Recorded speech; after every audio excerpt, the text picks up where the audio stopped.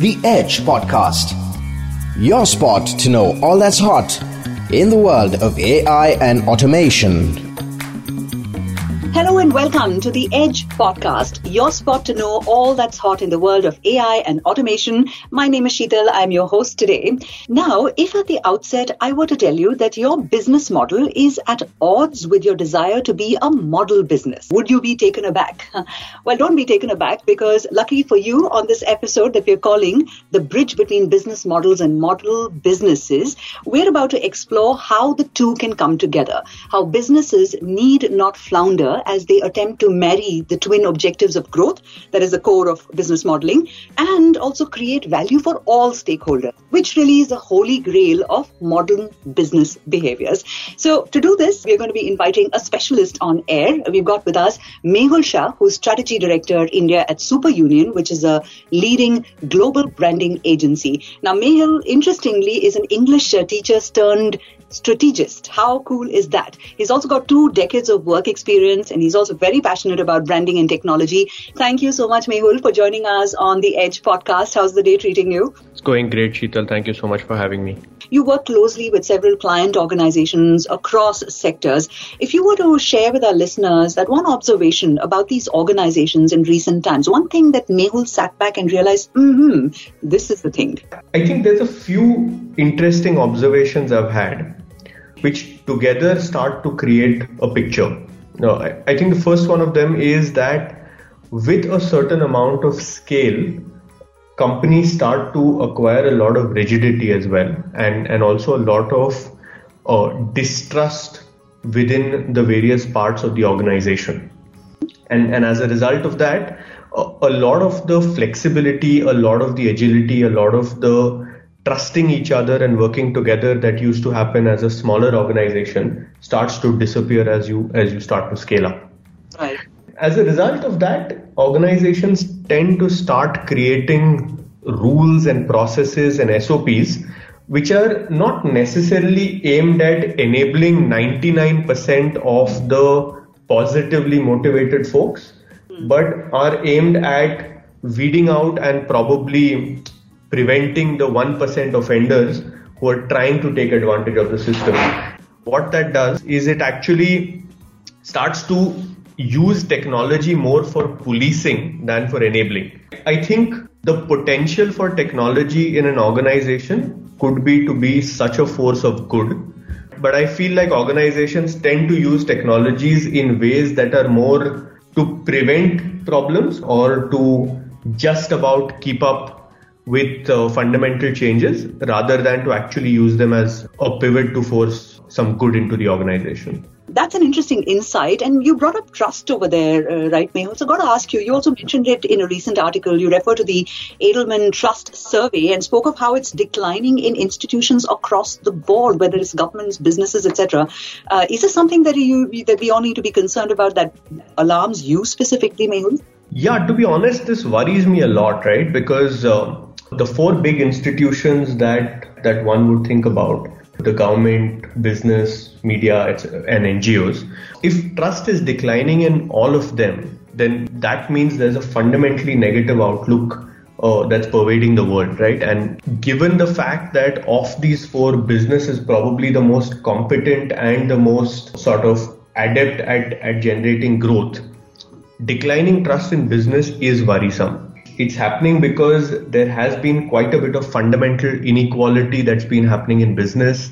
A lot of inefficiency has crept in, and therefore, in order to protect margins, businesses have to be more harsh on the more flexible aspects, which is the people and the amount of time they put in at work, etc.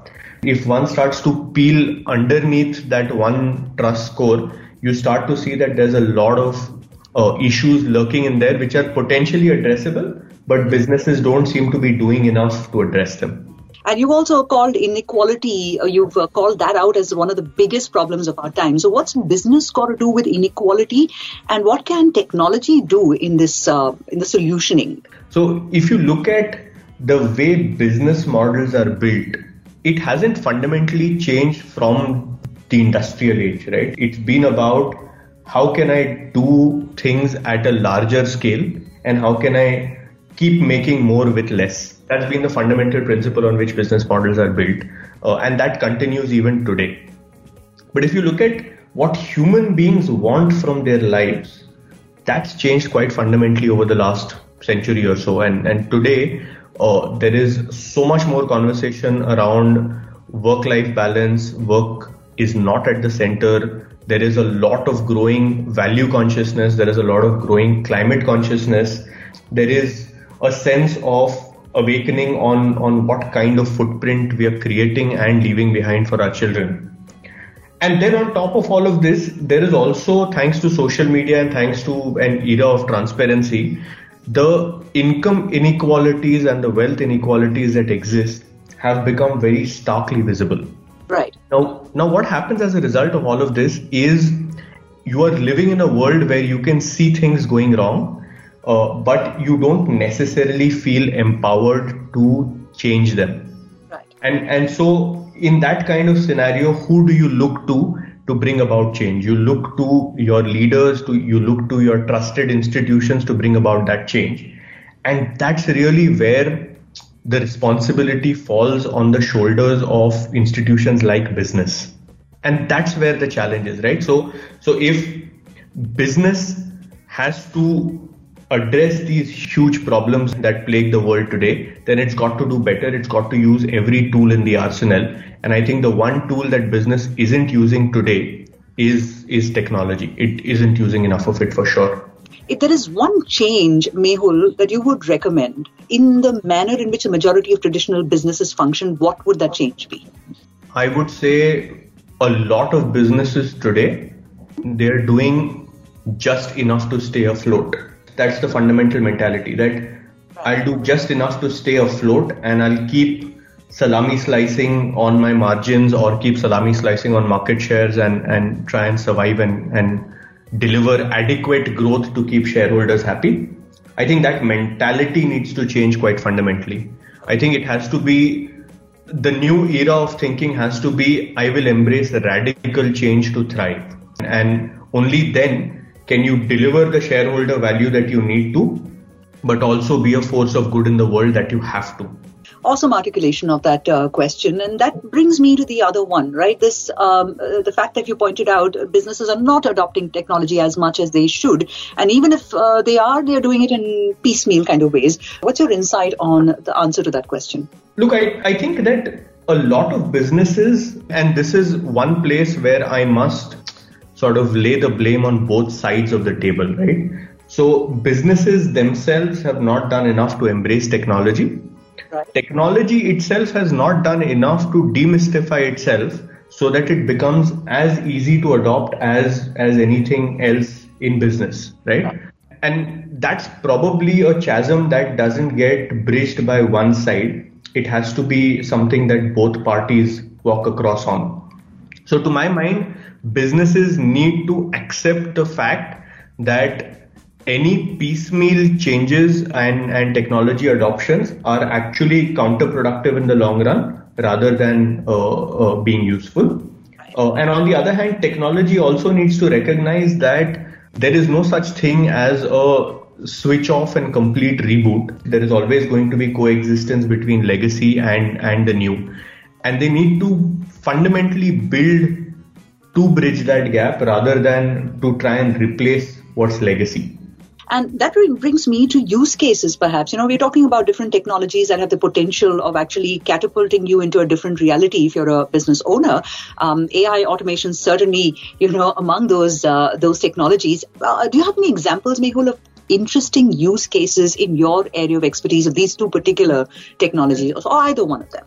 I think there's infinite potential for AI and for automation both to sort of impact businesses in small and large ways, right? And I think what's interesting is while the big companies are still sort of dancing around this a little bit, or they're trying to experiment and play with AI and automation in laboratories, I think it's some of the small guys who are doing a great job. So there's a little startup based out of Pune that does milk delivery, right? And they specialize in A2 milk. the way that they've embraced technology, the way that they've embraced automation, it probably puts some of the biggies to shame. And then there's a whole bunch of technology giants that you see who are either in the logistics space or the delivery space. The way that they're bringing AI and automation seamlessly into consumer engagement, into consumer conversations, it's quite phenomenal again, the way that they've managed to embrace it. I think the thumb rule for me is, if an organization genuinely wants to look at AI and automation seriously, then they have to stop thinking of where can I take something off the shelf and with minimal amount of effort, where can I plug it in? They need to actually go back to the drawing board, bring in a couple of technology experts, bring in their on-ground sales force, and start to ideate together and say, what is the journey that my customer goes through? Where can technology play a role? Where can it ease people's lives? Where can it reduce pain? And where can it give me quantum shifts in value? And it's only when you reimagine the whole piece, that's really when you're using technology to the fullest and not in a piecemeal manner. Well, with that, it's a wrap on this podcast. Thank you so much, Mehul, for sharing these insights with us. This is Sheetal signing out. And for our listeners, we'll be back soon with another episode of the Edge podcast. Thanks for having me, Sheetal.